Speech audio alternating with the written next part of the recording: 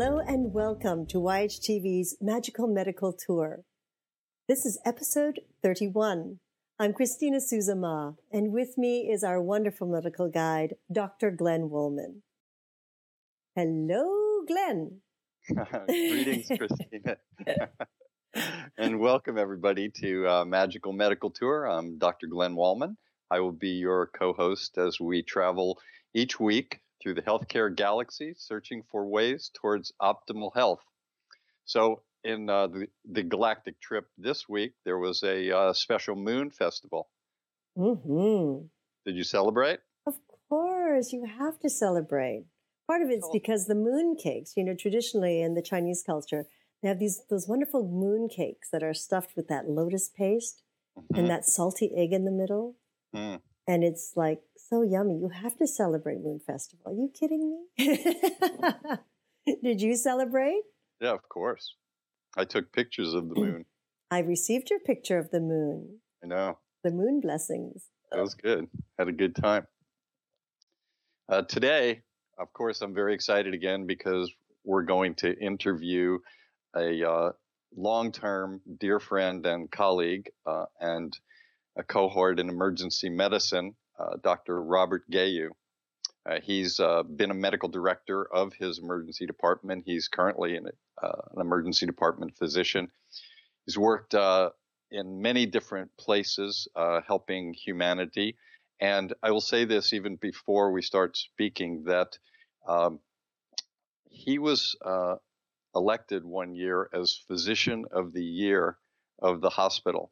And I just want to say that that's very special because physicians vote, nurses vote, a lot of different people vote. And it's really based on someone who has this special combination of doing great medicine and being a great humanitarian. And that's the person that Dr. Robert Gayu is. And I would like to introduce you to each other right now. Robert, welcome. Good morning, Glenn. Good morning, Christina. Thanks for having me on the program. And I might add that Dr. Woolman was also once elected Physician of the Year. Oh. And there are more than 2 physicians at our hospital. Well, hello, Dr. Robert Gayu. Thank you for joining us on our show, and thank you for honoring us and our community. And now we get to plunge into more juicy emergency medicine stuff.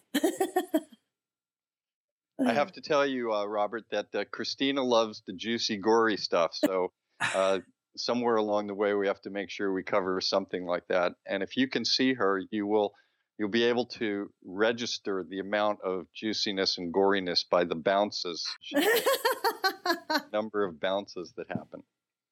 So, Bob, what I usually like to do as the medical guide is to tell our viewing audience some kind of a journey that we may be taking today. But as we both know in emergency medicine, we never know what, when, where, how, or why. So the theory is that we'll start out learning a little bit about why you went into medicine, what gave you the bug to be a healer, and where your journey took you. We want to talk about being a director of an emergency department and your views of emergency medicine throughout the years. We want to give some hints and tips and information, knowledge to our viewers, our global viewers, so that they can make better decisions, especially in emergencies. And who knows where else we'll go from there. We'll share some war stories. How's that sound? Sounds like fun. Excellent. So let's start with just the very beginning. When did you decide to become a healer? What brought you to that? And then maybe include why you chose, out of all specialties, emergency medicine. Sure, be glad to. Well, I was a very good student going through high school, so I knew I had a lot of opportunities to me or open to me. And originally, I had imagined I probably would be a scientist of some sort and probably a biologist. I started off in college in physics and math and biology, leaving my options open, and soon realized that physics was not going to be my calling because half of my first year physics class was smarter than me in physics. So I switched over to biology. My experience as a teenager, unfortunately, I lost my parents early in life. And the thing that motivated me for medicine was some of the compassionate care that I saw, particularly my mother, receive in a hospital.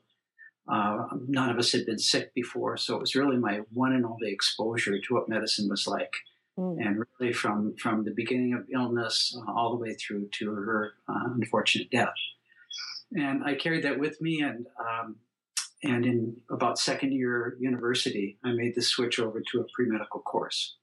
And I followed that through. I actually took some years off to travel a little bit, get some worldly experience, and then came back and entered medical school.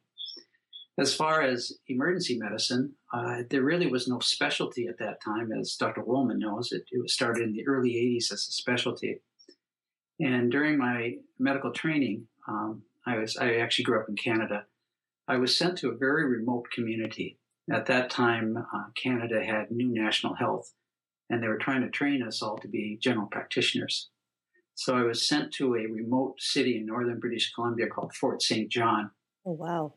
That was really remote then. It's so remote and unpleasant that they have a statue of a mosquito outside the town, which is very representative of the life experience up there. A statue of a mosquito? Mosquito.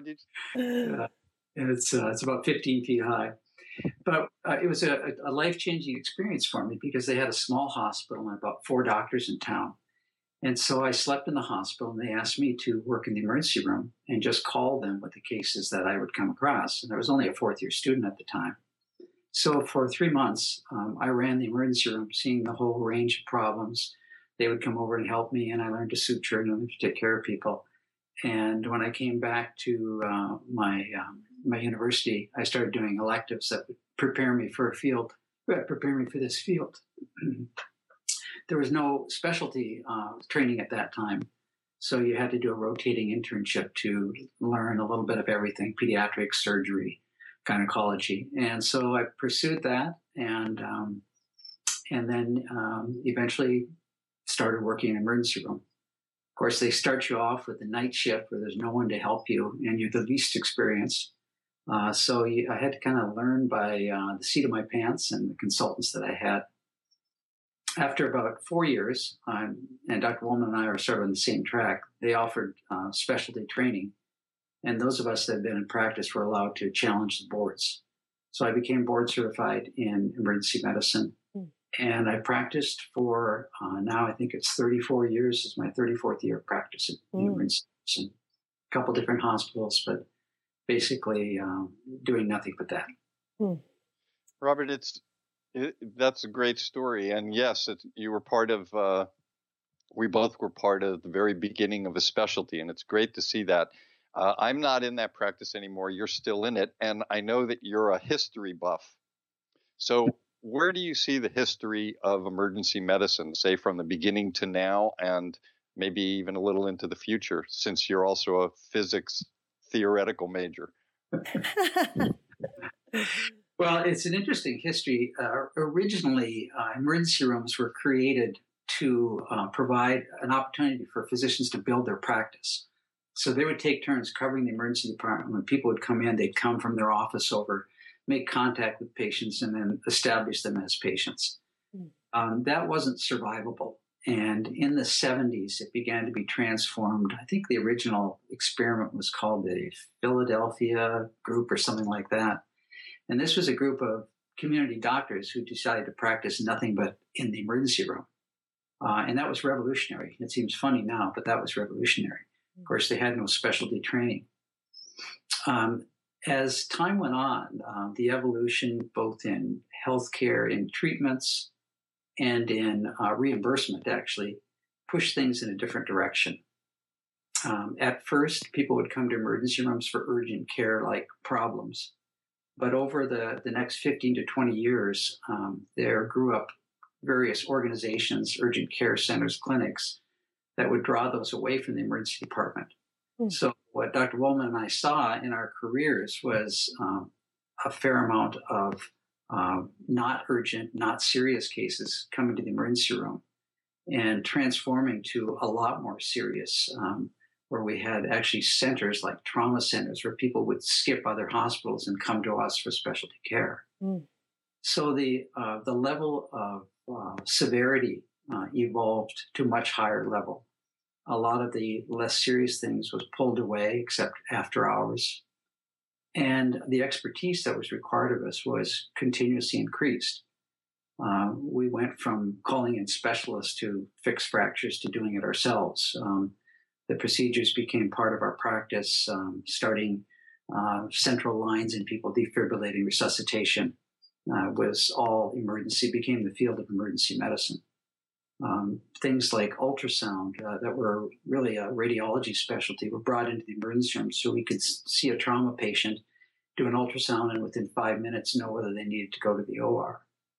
So the history of emergency medicine has been one towards regionalization like trauma centers, stroke centers, increasing acuity where we take care of sicker and sicker patients, and more responsibility for ER physicians really to do all the intensive work that's necessary in the first hour of a very sick patient. We don't do inpatient work. We never did, and I couldn't take care of a patient in the hospital I dealt with any competency. But the first hour of any emergency, I know how to deal with, and that's what our training is. I think the future of emergency medicine is really going to be the treatment of episodic care of very sick patients. More and more, the less sick patients will be taken away from emergency departments, and we will be more intensive care, where we do the complete workup, the resuscitation, and then admit patients to what will then be to hospitalists rather than doctors who come in from outside. Mm. So there's going to be a transition in who provides the medical care. But for emergency room physicians, it's just going to mean more acute care, which is really what we like to do. That was a really beautiful explanation of the timeline, including into the future. It was very special. I think one of the other things that we did as a specialty, because we were so new and we were trying to define ourselves, we looked at every other field of medicine, and we were the crisis of that specialty. But we questioned almost everything. Why are you giving this drug? Why are you doing things this way? And I believe that we made most of the other professions or the specialties relook at some of the things that they did. And I think we helped to change actually a lot of the practice of medicine. That's really true. Prior to there being full-time emergency physicians, what was done in the emergency room really didn't come under scrutiny. You did what you were taught to do by your professor or the doctor you followed. But now it's evidence-based medicine. Now we look at what the outcomes were, and things that we thought were perfectly appropriate to do, no one does anymore. Treatments have changed. We do the things that are proven to help. And like you say, Glenn, it actually has floated back to the community where they started copying emergency medicine in that regard. Yeah, I think so. You were also a medical director, and one of the things that we like to do in this show is to show people that going into the medical profession, for example, or into the healing professions is a great thing to do because it affords so much opportunity. As a medical director, what were you looking for in the qualities of having a really good physician? And I know using yourself as a guideline, that would be perfect. So what did you look for in terms of somebody that came to apply to your hospital, other than the fact that they'd work the night shift for you? Well, above and beyond working the night shift, which I don't underrate that by any means. We were in a fortunate position in that we're in a kind of geographically isolated area, Santa Barbara, California, and it's a very desirable place to live. So we get a lot of applicants. So we were able to choose from physicians and choose what we were looking for. Typically, we would ask new physicians that we would take on in our group to have some special little niche thing that they did better than anybody else. So we get someone in that knew a lot about trauma and trauma systems. We got someone in who was an ultrasound expert. Others that were very experienced in procedures. Others that were experienced in disaster medicine, because an ER physician always heads up the disaster committee.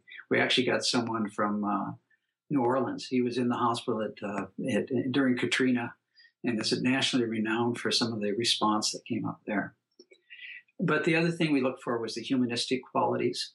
As we'll probably talk about later, medicine is just not about knowing things. It's about kindness. It's about listening. It's about caring. And as a medical director, it's a real luxury to not have to take just someone who's willing to work there. We were able to weed out and pick the best of the best. And frankly, we did turn over a lot of physicians when it turned out that it didn't work out.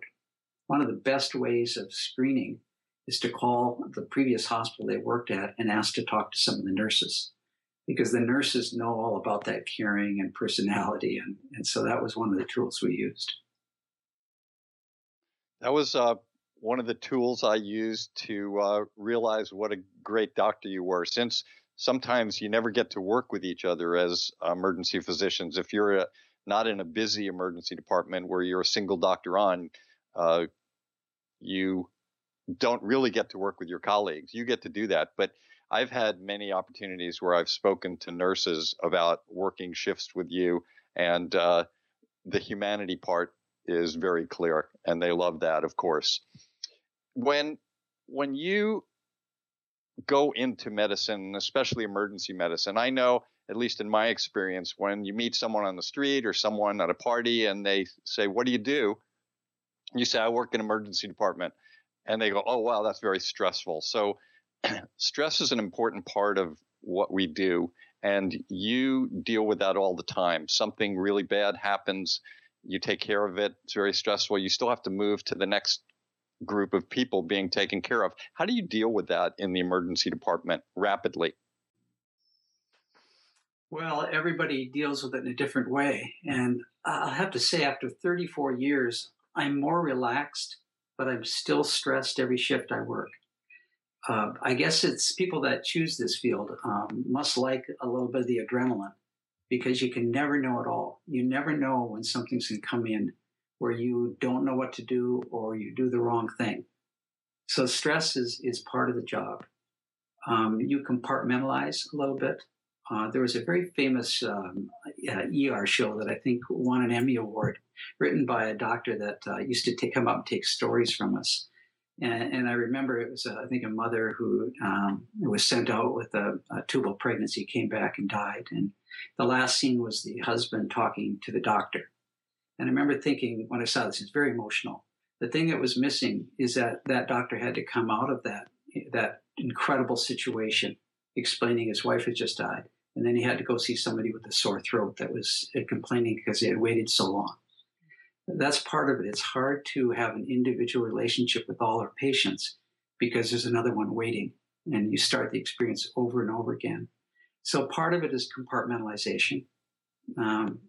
Part of it is just your personality. Some people can't do this job. Some people get so stressed out they burn out. And there's all kinds of tips for burnout that I've used through my practice, and Glenn, you have too. I could go through it as kind of a separate little discussion. Give us one. Well, one of them is don't get mad at patients. A lot of physicians in all practices, but particularly emergency medicine, because there's always people waiting. You're mad because someone's there and with a complaint that you don't think is serious. It takes a lot of understanding to go into a room and try and understand why they're there, because people always come for a reason. And it's always a good reason. It's amazing. Apart from maybe being pulled in by the police, which happens a lot in emergency room, there's always a good reason. And when you understand that people are different and they're there for good reason, you start out with no judgment of them. Judgmentalism is something that will stress you out forever. If you start getting mad at patients because you don't think they should be there, you're not going to last in this field. And that's a real big one. That's a great tip. The other thing is learn to listen. It's very interesting listening to people. Let them talk to you. Because once they realize you're listening and not rushing things along, and you can do it very fast if you're good. Once they realize that you're listening to them, the whole mood changes, and it becomes a real person-to-person contact. once they realize that you really are paying all your attention to them. So those are just a couple of examples of things that I'll do. That's great. I remember every shift I ever worked, just before my shift, I would have this one wave of nausea. And then it would disappear once I first started seeing people. But again, you're right. The things that you said about judgment and listening, those are perfect, because one of the real art in emergency medicine was to be able to take someone who was in there having their worst nightmare. Very few people want to be there, although we could both remember that there were people that do come into the emergency room because they want to be there. But it was in listening to them and being able to take that situation and turn it into a positive thing, to take a child and have him laughing or her laughing while she's being sutured, getting stitches, is a great part of that program. When you go through medicine and when you see the entire range of humanity, is there some poignant story that you might share with us that affected you in medicine? I think the episode that most affected me in my whole career of medicine actually wasn't in emergency rooms. I got called to a patient's room outside the emergency department. And it was a doctor, I'll use his name actually, he's not alive anymore, Dr. De Sena. And he was a local professor of Portuguese literature. He was very widely read and apparently was up for consideration for a Nobel Prize for the work he had done.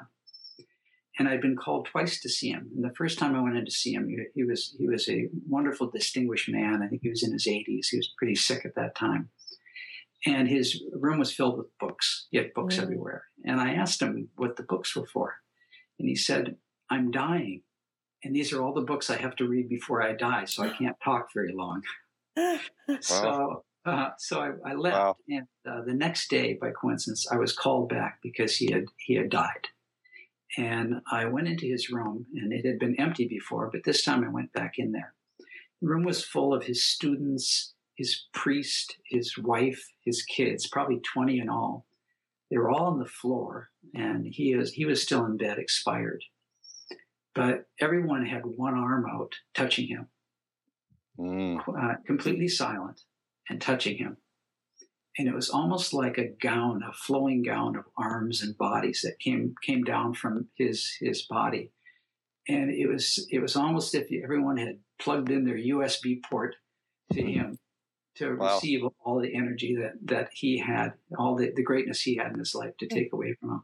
And I actually made a couple of lifelong friends from that experience that I stayed in touch with for years and years afterwards. And that was in poignancy. That was the poignancy of dying with dignity for me.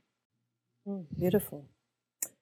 Beautiful. It's almost a very Catholic, very Portuguese Catholic ritual that they go through, which is being connected to the loved one that is there, and everyone in silence or in prayer, either form. That's fantastic. What a gorgeous story.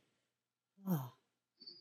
As it turns out, I had a death in my family recently, and we did the same thing. We got the whole family there, and the moment of death, we were all there.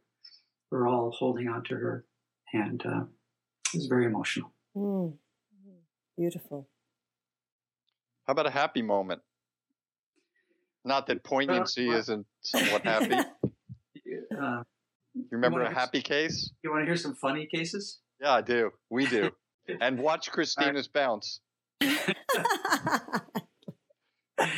I've had a couple of them. One of them was a very overweight woman who was brought in by paramedics with a call was a probable kidney stone.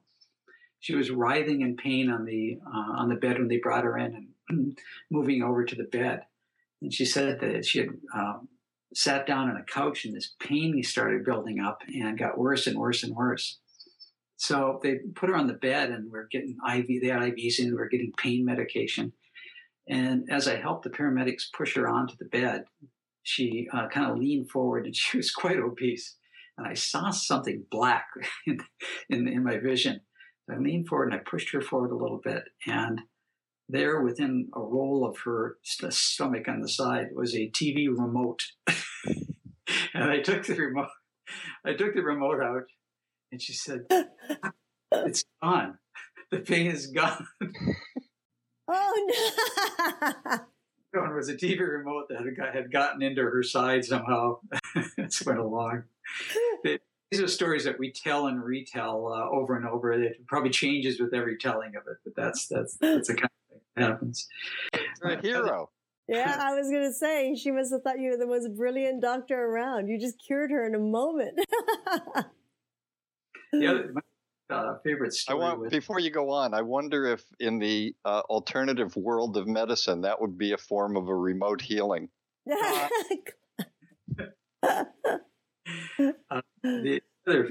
favorite case was a man sitting in a hallway bed. I walked by several times, and he had the strangest looking burn on his face. I'd never seen anything quite like it. And I must have walked by him about 20 times, and each time I was thinking, I wonder what this is. And as it turned out, he became my patient. And so I asked him what happened. And I looked closer. It was clearly a burn, but it was this geometric, pointed, roundy burn on his cheek. And he said, my wife is away. And I said, yes. And he said, and I was watching the football game. And I said, yes. And he said, and I was ironing my shirt because my wife was. I said, yes. And he said, the phone rang. No.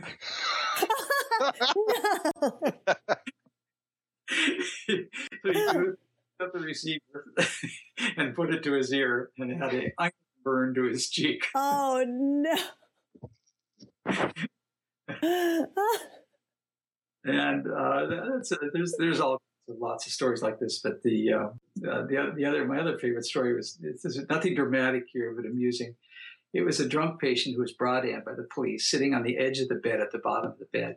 I pulled the curtain back, and he was teetering back and forth, but he was able to hold himself up. He had a bump on his head.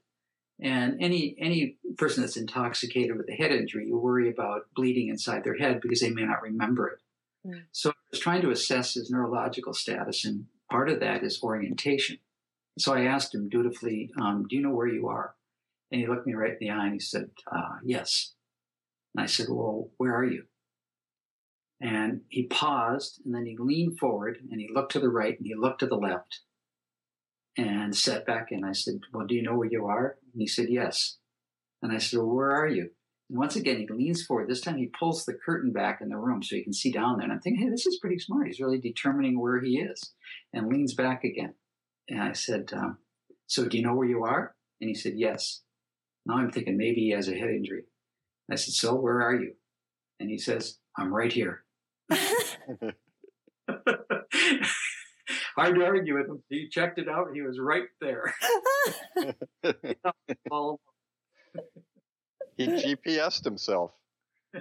That's great. It's a great story. Then there's the impossible story, the impossible injuries that happen. The 70-year-old man standing up on a limb of a tree with a chainsaw. No. He's cutting branches, and suddenly he's cutting through a branch when he loses his balance, and he falls about 7 feet to the ground. Oh. And on his way down, the running chainsaw catches his thigh and puts about a 7-inch gash in it. He hits the ground hard in a sitting position. He got a little compression fractures of his back. He hit so hard. Oh. He's there dazed for a minute, and then the limb that he broke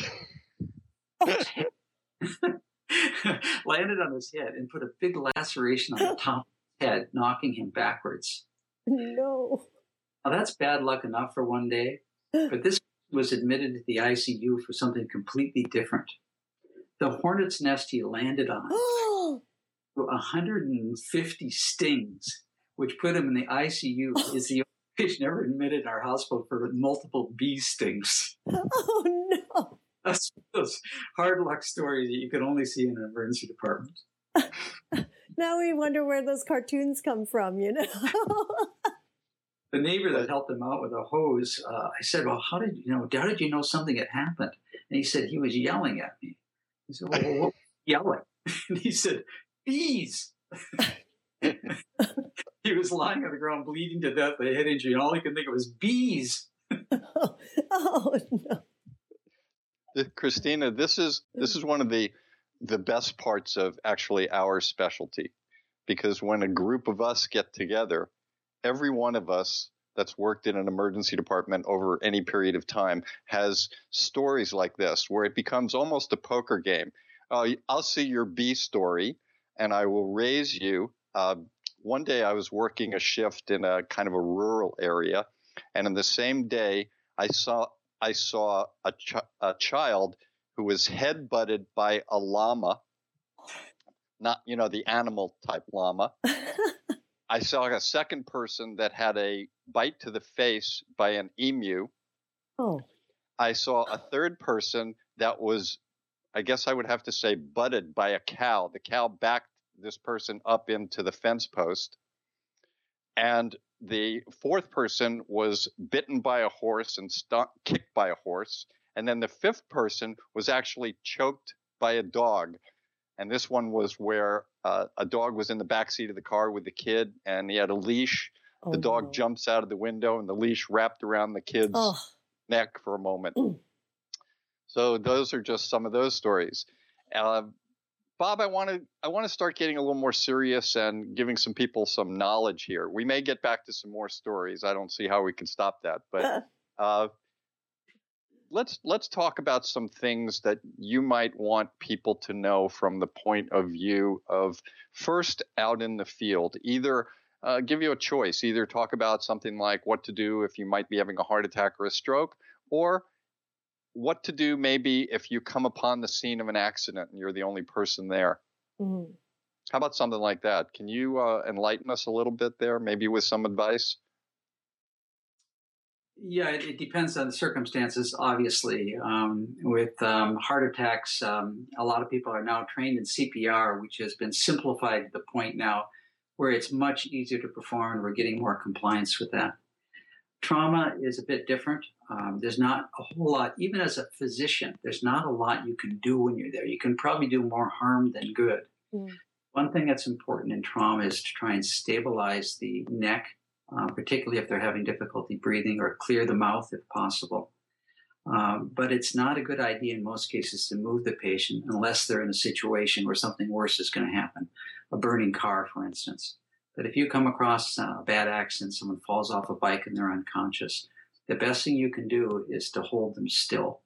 I remember coming across a surfer on the beach one time early in the morning, and he was clearly knocked out, and his neck was badly hurting. So I built a mound on both sides of his head to keep him there on both sides of his body, and then ran to get a phone. I didn't have a cell phone with me, and called the paramedics, and he actually had a spine fracture laying on the beach. So there's not a lot you can do. That's what the paramedics are for. Try not to move them, and try not to let them move their neck if possible. If you know CPR, if you know how to clear an airway, those are things you can do. But as I say, even if a physician doesn't have the tools, an ER doctor can't do much other than stabilize things until they get help. Mm. I think, I'll leave it at that. Well, that's good. So how about somebody that may be having a heart attack? They're at home, they're having chest pain, they're alone. They don't know what a heart attack is or something. Any ideas to give them some enlightenment into why they should do something, or should they just take a Pepto-Bismol? Heart attacks don't always have pain, and the pain that you do have can be very different from one person to the other. In the ER, as Dr. Woolman well knows, we assume everything is one of the three really serious causes of chest pain until proven otherwise. But at home, chest pain should always be seen in an emergency department. There's one really expensive drug that you can administer right away. This is the number one drug in heart attacks. Of all the things we use in treatment of heart attacks, there's one little pill that stands out above all else: aspirin. Even maybe aspirin or regular aspirin has a tremendous impact on the mortality of someone who actually had a heart attack. It's bigger than anything else we do, except perhaps stents and angiograms now. But that's the one medication you should always give someone. Even if they're allergic, if they say they're allergic, unless they had an anaphylactic reaction, it is advisable to give someone with chest pain an aspirin. Then lay them down, call 911, get help there, and stay with them. If they pass out, then if you know CPR, these are the people that are most likely to survive from CPR. And if you can do it until the paramedics get there, they can do more advanced treatment to get them back. Wow, that's really interesting. So that's aspirin should be part of our first aid kit at home then. It really should. If you have anyone elderly around, they should have aspirin around if they don't take it anyway. Mm-hmm, mm-hmm. But we also hear of a lot.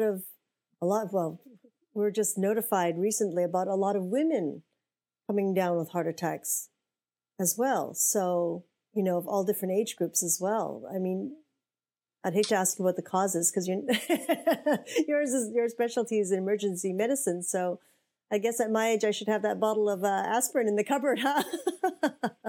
Women the incidence of heart disease in men has been dramatically improved. In women, it's been improved, but not as dramatically. And we're not really sure why that's the case.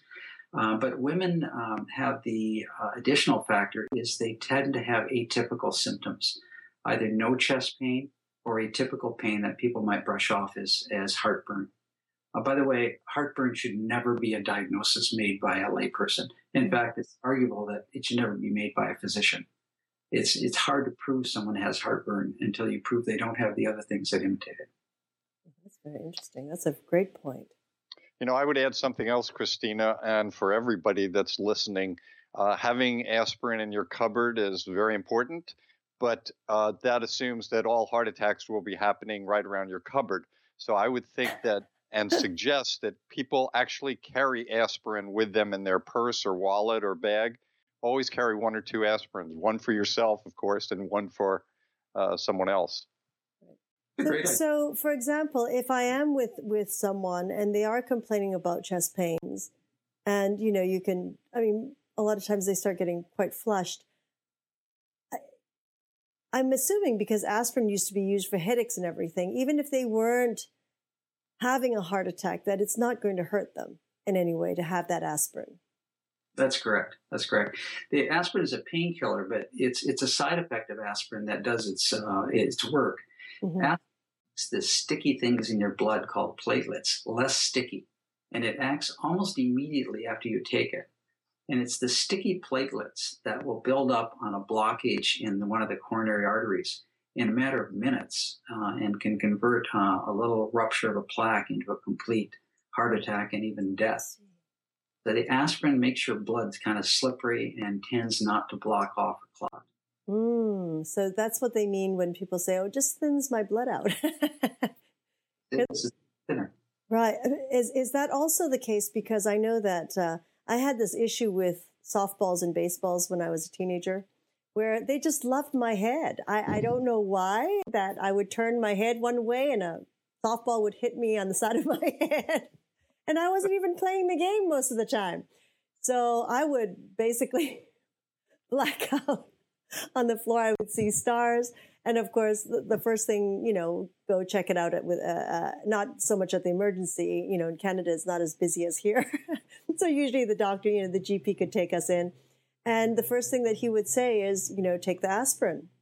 So does it work in that same manner where, they're concerned with the concussion? And actually, that's exactly wrong. That's good. In fact, we have a trauma service at my hospital. And if you're hit on the head and you have a loss of consciousness and you're on aspirin, you're met by 4 surgeons and a neurosurgeon is alerted because it's such a good blood thinner that a small bleed can turn into a big bleed from a concussion.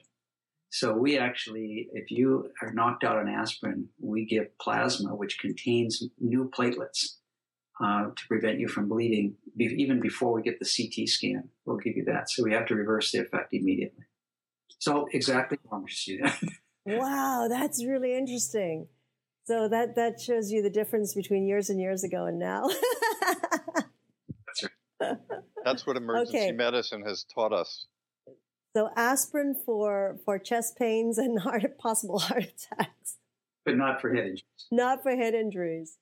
Okay, so what do we do with head injuries then? You have a child, that they bump it so often and sometimes quite hard. So what do you recommend for something like that when someone gets knocked out? It's actually a large field of research around pediatric head injuries. Now, there's a couple issues. Who should be seen? Mm-hmm. And do you do scans to see if they're bleeding? The brain of a child is much more susceptible to the effects of radiation than an adult because it's unlike adult brains, their brains are still growing, so they have growing cells. So we are making every effort in emergency medicine to not do scans and to find those criteria that you can safely forego doing a scan. Mm-hmm. In terms of being seen, any child who is altered in any way after a head injury, or any child that receives a head injury from a mechanism that's dangerous, that is, could be a lot of force, a fall from a height, a hit by a heavy vehicle like bumping into a car, or if there's any question in your mind at all, err on the side of going to an emergency room to be checked. Mm-hmm. The question of scanning is much more subtle and complicated. It's said that a child, even with a loss of consciousness, who has a normal neurological exam, is responding normally without vomiting or any neurological findings, can probably be safely watched at home without a scan. Sometimes you won't do a scan and you'll admit for observation, but sometimes you can actually go home. There's a lot of efforts these days to try and decrease the amount of radiation that patients receive, largely because the population that exists right now have only had CT scans for 30 years. It's a very useful tool, and a child is going to have probably tens of CT scans in their lifetime. So we're making every effort to avoid that. And frankly, CT scans have not improved survival in children's head injuries anyway. Some not as dramatic as you might think. So we're trying to use less of them. Oh, that's a great point. Thank you. Yeah, and for those of you that are interested in the radiological aspect, you can check back on one of our shows where we interviewed Dr. Daniel Fox, who talked about radiation and making decisions about scans and not MRIs, but scans and plain films and a number of other things. Bob, I wanted to talk for a few moments about some of the other types of things that you do and how your influence has helped others from emergency medicine. You got involved with the American Heart Association, right?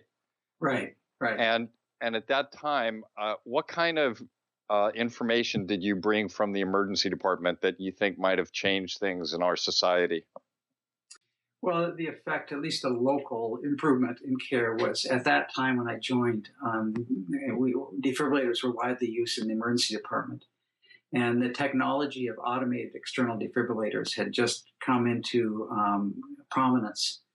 And so working through the Heart Association, we established a local program of public access defibrillation and training in this. It began with the local health club. A lot of employers were afraid of the liability associated with their staff using it. And then we spread it out to other areas and ended up placing about 20 defibrillators throughout the community.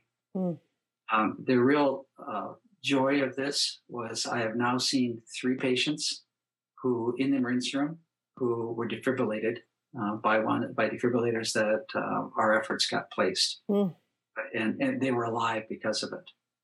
And a very rewarding experience. Defibrillators are commonplace. They're almost required in most workspaces. The success rate is a little less than we thought it was for various reasons. But clearly, early defibrillation is the key to survival, particularly from heart attacks. Yeah, I remember going to a conference where an esteemed cardiologist said the 2 best things that have ever happened in cardiology were electricity and aspirin. Although we know that's true, and there's a lot more, as you say. One of the other things that you do is you do some work in another country. You go with a group of doctors and dentists and nurses to travel to Mexico in a group called Aeromexico, correct? Bad Spanish pronunciation, but right. Enlighten me, Senor. It's a local charity group that is made up of a lot of pilots and doctors, nurses, volunteers. I'm on the board now. I've been with the groups for about 25 years. We fly from Santa Barbara, California, just north of Los Angeles, to about 3/4 way down Baja, and we serve small communities there. We've gone from place to place over the years. We have to deal with the politics, Mexican politics. Sometimes they get kicked out and have to move somewhere else. Mm. But we can conduct clinics on a monthly basis, a medical clinic, a dental clinic, and then any specialty clinics that we can get to come along with us. Some of the best things, the dental work is fabulous. In fact, we get people down that can build dentures for people so they can eat meat for the first time, or they can eat whatever they want to for the first time. We bring glasses down to fit people with glasses who have not had that opportunity their whole life. The medical clinic, we treat the long-term care, diabetics, high blood pressure, and we supply them with medication. A lot of it from Direct Relief International, which is a wonderful community charity based here in town. And then things you wouldn't think of, hearing aids, people that are deaf. We've had a couple of deaf people, young children, had never heard, had worked out their own language with their family. We gave them hearing aids so they could hear for the first time. And we actually have a video of an 8-year-old hearing her parents' voice for the first time. A wonderful experience. It's got its ups and downs. We can't always fly there. We're landing on dirt tracks, and it's a little bit dangerous. But it's a great group, and it's served underserved communities for years and years. We're not the only one. There are many communities in the southern part of the United States that send medical groups down on a regular basis.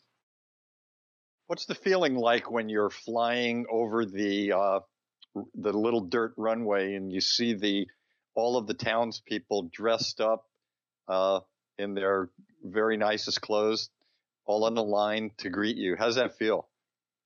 It's really great. They do. They come to the runway, or they'll drive one of the 3 cars in this village out there to meet us to help haul the equipment in. All the kids will be there because they get to see planes land. It's really exciting. And another interesting thing is, because we don't always come, depending on the weather, they will wait until they hear the planes fly over. And most people are from out in the countryside in little ranches. And once they hear the planes, they get their horses out. They often go by horse rather than car. And you'll see them coming into town with their horses at the end of the street, having made it just in time to see the doctors there. Oh, that's wonderful. It's frustrating and it's rewarding. There's just a limit to what you can do for them, and they bring people in that sometimes you can't help, like once they brought a dead person in. But you wish you could do more, but at least it's some access to health care, and they're very appreciative of it. Mm-hmm. And how long do you stay there when you go? We do a weekend. We come down on Friday. We do about a 10-hour clinic on Saturday, and then fly home on Sunday. So you really don't have to miss one day of work. That's magnificent. So many things that you do. It's great, all for the benefit of all of us.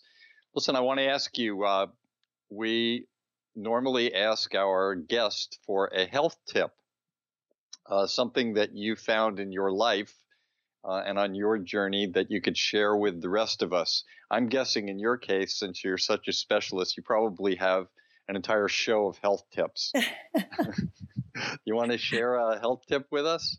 Well, my health tip is addressed to everybody. I suspect that the audience that listens to this broadcast, for the most part, doesn't need a tip on diet and exercise. But here's something. You'd be surprised. Here's something that I think everybody can live with. I'm a diabetic, so I had to change my diet, and it really made a difference. I should have done it long ago, but it really made a difference to my life, my sense of well-being, even apart from treating the diabetes. And it's something that's very simple. There's 2 issues about conditioning and weight, and those are important things in today's health market. We live a long time. We can cure a lot of diseases, but if you're not eating and not exercising, all those stents in your heart aren't going to make you live much longer. And the tip is pretty simple. One is the quantity of food you eat. sort of like mindfulness and meditation. Mindfulness in eating is important. And here's a simple little tip. The quantity of food that anyone should eat in a day is the equivalent of roughly 9 fistfuls of food. When you sit down and have a meal, look at your plate. And typically it's 2 or 3. And just make a mental note of that each time you eat or have a snack. And are you eating the right amount? Because if you do that, your satiation changes a while. And when you get up around 7 or 8 fistfuls, your mind is kind of adjusted to the fact that you're going to stop there. And that's a great diet tip. It works on several people I've tried it on. It works great. As to what to eat, very complex field with a lot of misinformation. And I'm not about to go through all the best things for you. Some of the best things for us we don't eat, even if we know we should eat them. But here's a simple tip. Make half your plate at every meal a colored food. Now, I assume this isn't red dye number 3, but natural food. If you make a point of doing that, you have to force yourself to do it at first. But you're going to push off the plate some of the things that are not so good for you, and you're going to put on your plate almost every colored food is good for you. That's colored. I'm not quite sure why that is. But if you just remember that and push the stuff that's white and rice and potatoes and other things like that and make it colored, you'll eat a much more healthful diet with that. That is the simplest tip I can give you for diet. Exercise is for conditioning, not for losing weight. People exercise to lose weight. If you do that, you will gain it back again. You will gain it back. That's a guarantee. You exercise for conditioning, and you eat a good diet for your weight. And keep that in mind. Don't go out and try and lose 15 pounds by running 20 miles. All you'll do is end up getting knee surgery earlier. The thing I like about this is that it's simple. It's not in great detail. And every time you sit down to eat or go to do some exercise, it applies. So that's the long-awaited tip that I'm giving you. Wow. There's one other thing that I think Glenn and I would know, especially Glenn knows from years of experience in the ER. And that is things that we do when we're young have a profound impact on our quality of life when we're older. And it takes the wisdom of experience over many years in the emergency room and personally to realize that running marathons sounds really healthy, but the majority of people that run marathons have knee surgery at some time later in life. For a quality older life, you really have to think long and hard about the activities that you do. They're going to wear down your joints. So those are the pounding exercises of running, those kind of things. And preserve it. Pick activities that are not greatly stressful to your joints because they will give out eventually. And it's kind of a sad testament. People are so healthy in their youth, and they end up being immobilized by their degenerative disease later in life. I don't know if that tip is going to fall on deaf ears or not. Probably would have when I was 30 years old. But it really makes a difference to choose your activities that are healthful and not destructive to your body. That's it. Those tips actually were exactly what you said. They were brilliant in their simplicity and visualization, and clearly they're helpful. So I really appreciate that. They were great. I mean, in many of the areas that I work, exercise, nutrition, stress management, and things like that, those were just great tips. Well, Robert, I have to tell you, I've been looking at my fist and I'm going, 9 fistfuls? Wow, I'd gain weight on that one. I've got pretty big hands here, and I'm like, wow, that's a lot of food. The difference because you're not going to be motivated to eat any more than that. But the average person, when they look at their fist, they probably eat 50% more, and just in quantity. Now, obviously, there's factors like how much calories are in each one. If it were 9 fistfuls of ice cream, it wouldn't be good. But in practice, it is that because food is overall an average amount of calories per fistful, if you will. I had heard just a few about 4 years ago or so, a Japanese friend of mine had said her mother had taught her that on every meal or every day, as long as you eat things that are within the primary color palette, the primary and the secondary color palette, you'll stay healthy. Exactly. That's the same kind of tip. It's so simple. Yeah. It's easy to follow. Yes, but healthy, as you say, fresh foods that are, of those colors, not manufactured or candy and things like that. So it's got to be something to that colored food, right? It's got a lot of phytonutrients in the chemistry of the colored foods. Robert, we've covered a lot of things, some things in the emergency department, your own journey, heart and soul of medicine, some clinical things. Is there anything that when you were preparing for this program you wanted to talk about, but we didn't get to? And this might be an opportunity if you have something else that you want to leave with our global audience, or just with me and Christina. We won't tell anyone else. Yeah, there are a couple of things. You had asked about what lessons that I learned in practice of medicine, and some of these apply more to doctors. But here's some of the things I wanted to share with your audience. One is that a person who provides healthcare must show respect and honesty to patients. It amazes me sometimes how dishonest doctors are when they make up a diagnosis that isn't real. You have to learn to admit when you don't know something, and maybe you have to be experienced enough to know that nobody knows what the problem is. When you're inexperienced, maybe you're afraid to admit it because a better doctor would know what it is. But throughout your life, you have to be honest with patients.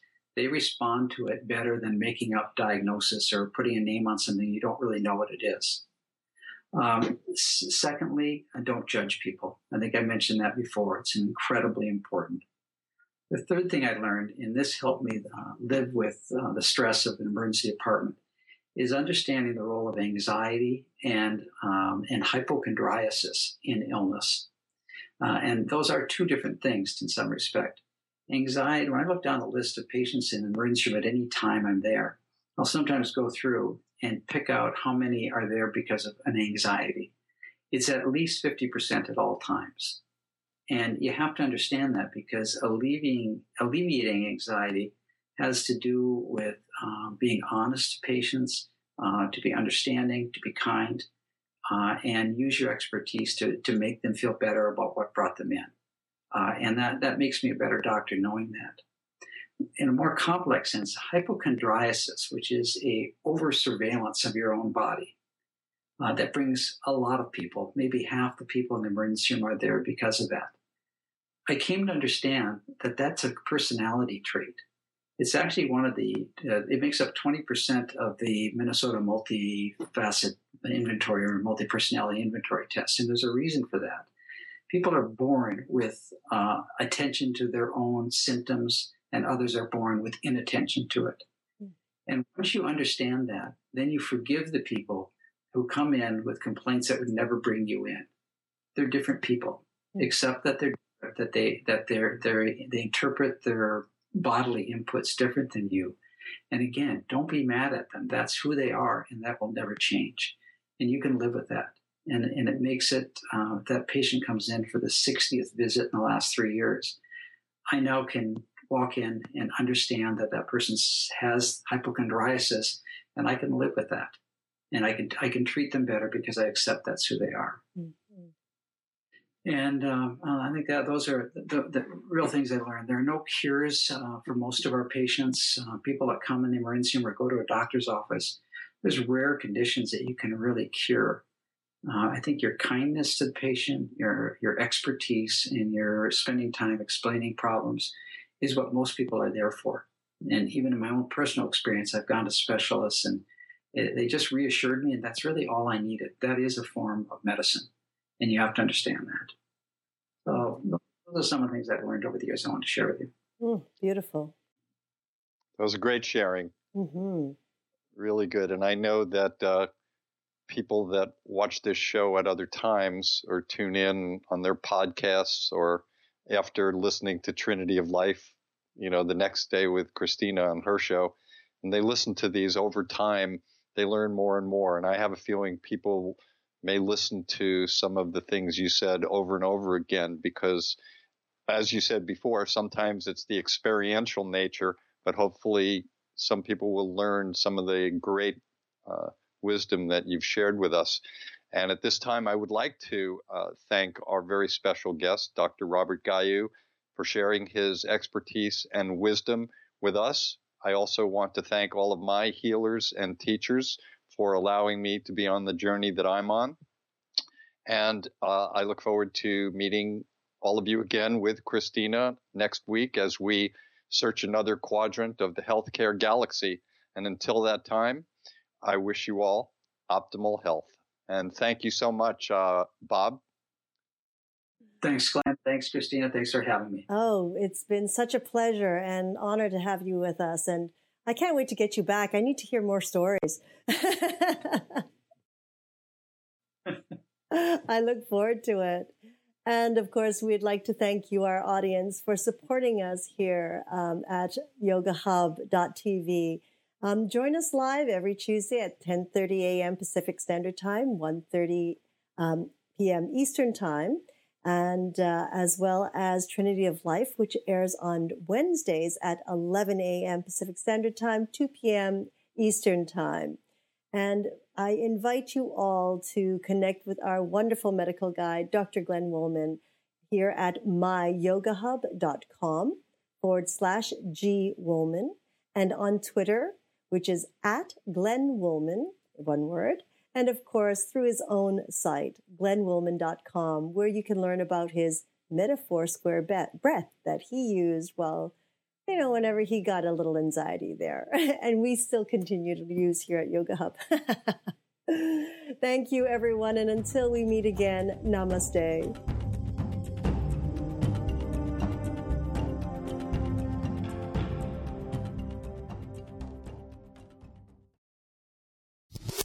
Oh, the engineer's coming on now.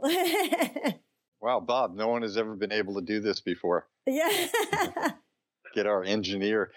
Will there be a sighting? Yeah.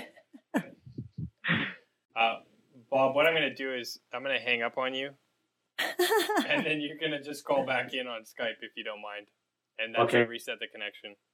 Okay. Okay, but Glenn, you and I are staying on, so. Yes. Did he hear any of that? We can keep talking though, correct?